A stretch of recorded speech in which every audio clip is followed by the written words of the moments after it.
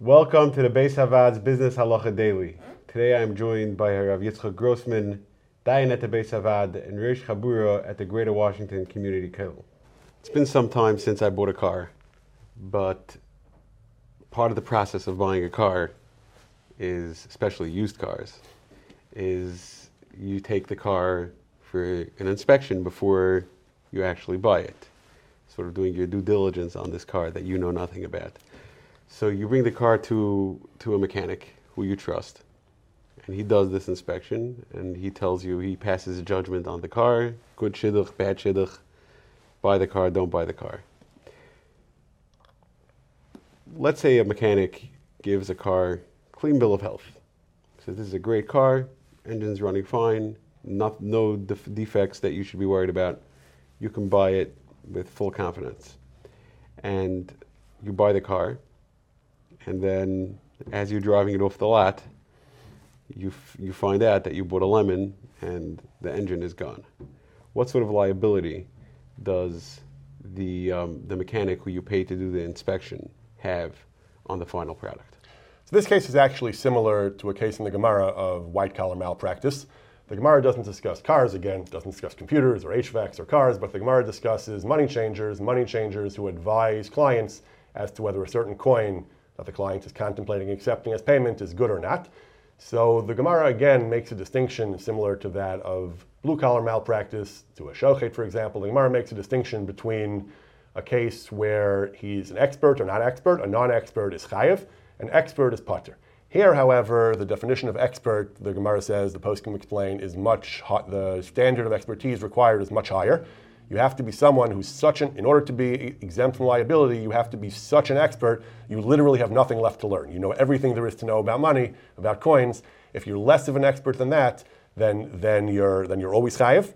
Even if you are that level of expert, many poskim say that if you're being paid, as the mechanic doing the inspection typically is, then you're still liable, just as the blue-collar malpractice person would be liable if he's paid. Some poskim disagree and say that when it comes to white-collar malpractice, when it comes to errors in judgment, then an expert is always exempt. Furthermore, there's another issue here. What level of expertise would be required in the auto mechanic case? When it comes to money changing, a very, very high level, someone who literally has nothing left to learn is required. Poskim disagree as to whether that's the standard that we apply to other types of white-collar malpractice, not involving money specifically. The Chavetz El Sasharon talks about a very similar case, again, not with a car, but he talks about a case, someone bought a Sefer Torah and asked for an opinion on whether the Sefer Torah is easily fixable, whether it's in good condition. The Sofer assured him that it was. Turned out it wasn't. Fixing it would require a tremendous outlay of cost. And the question is, can he be tovea this loss from the expert?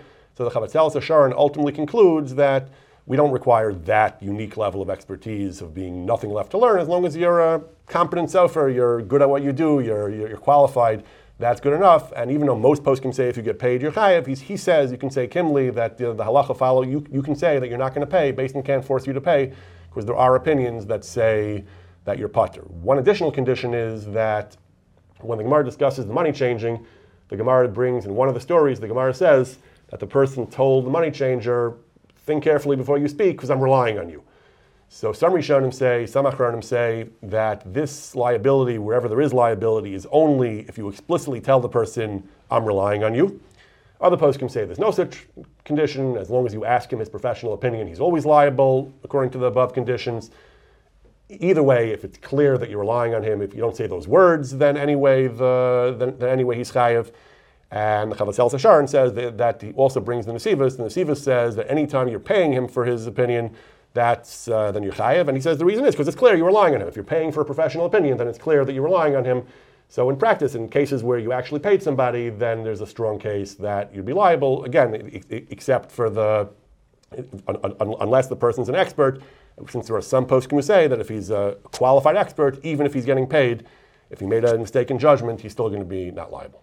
If you enjoyed this video and would like to receive more like it, or to sponsor a future video, please visit beishavad.org.